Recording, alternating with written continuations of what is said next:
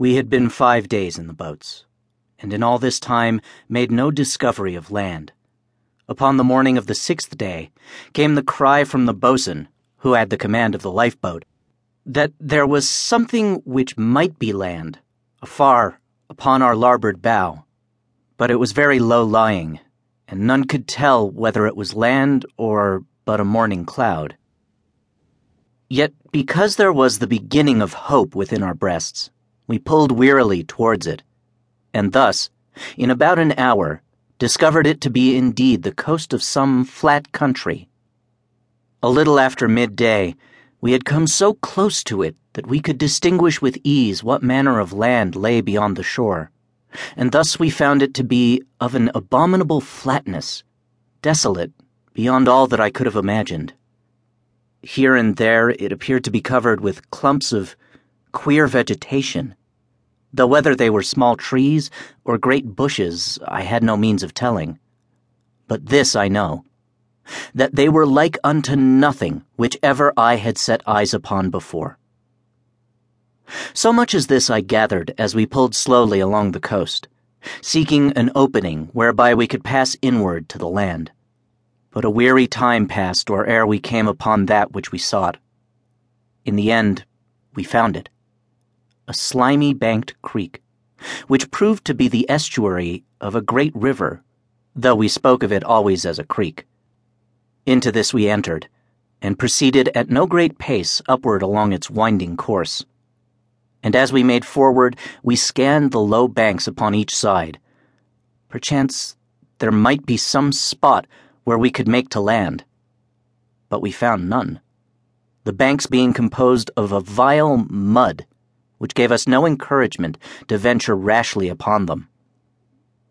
Having taken the boat something over a mile up the great creek, we came upon the first of that vegetation which I had chanced to notice from the sea.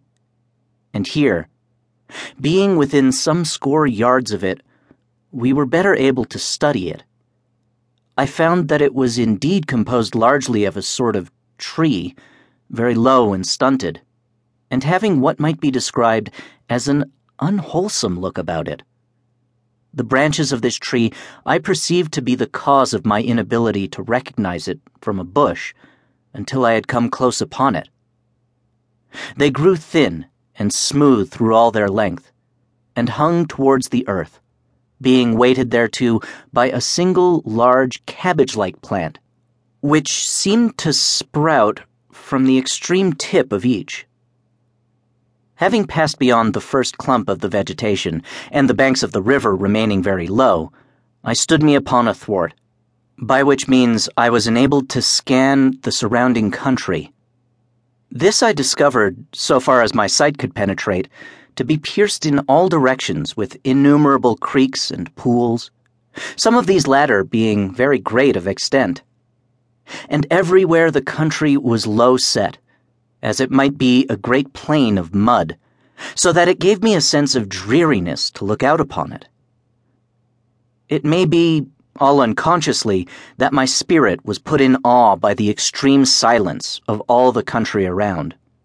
In all that waste I could see no living thing, neither bird nor vegetable, save it be the stunted trees, which indeed grew in clumps here and there over all the land. This silence, when I grew fully aware of it, was the more uncanny, for my memory told me that never before had I come upon a country which contained so much quietness. Nothing moved across my vision. Not even a lone bird soared up against the dull sky.